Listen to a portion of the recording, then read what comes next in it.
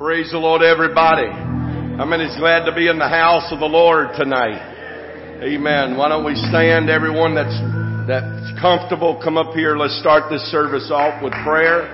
We come to worship, to praise, to glorify, to magnify our great God. How many's serving a great God tonight? Come on, let's lift up our voice and praise Him together. Oh, come on, let's lift up holy hands unto Him for a moment. Oh, let's call on His name for a moment like we really need Him. Lord, we ask you, God, to let your will to be done here tonight in this service. God, you see every need, every hunger, every desire. God, we give you the praise, the glory, and the honor for it. Oh, come on.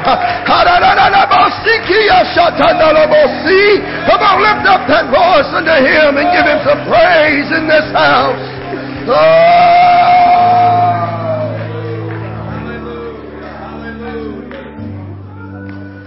Now when they heard this, they were pricked in their hearts, and said unto Peter and to the rest of the apostles, Men and brethren, what shall we do? Then Peter said unto them, Repent, and be baptized, every one of you, in the name of Jesus Christ, for the remission of sins, and ye shall receive the gift of the Holy Ghost.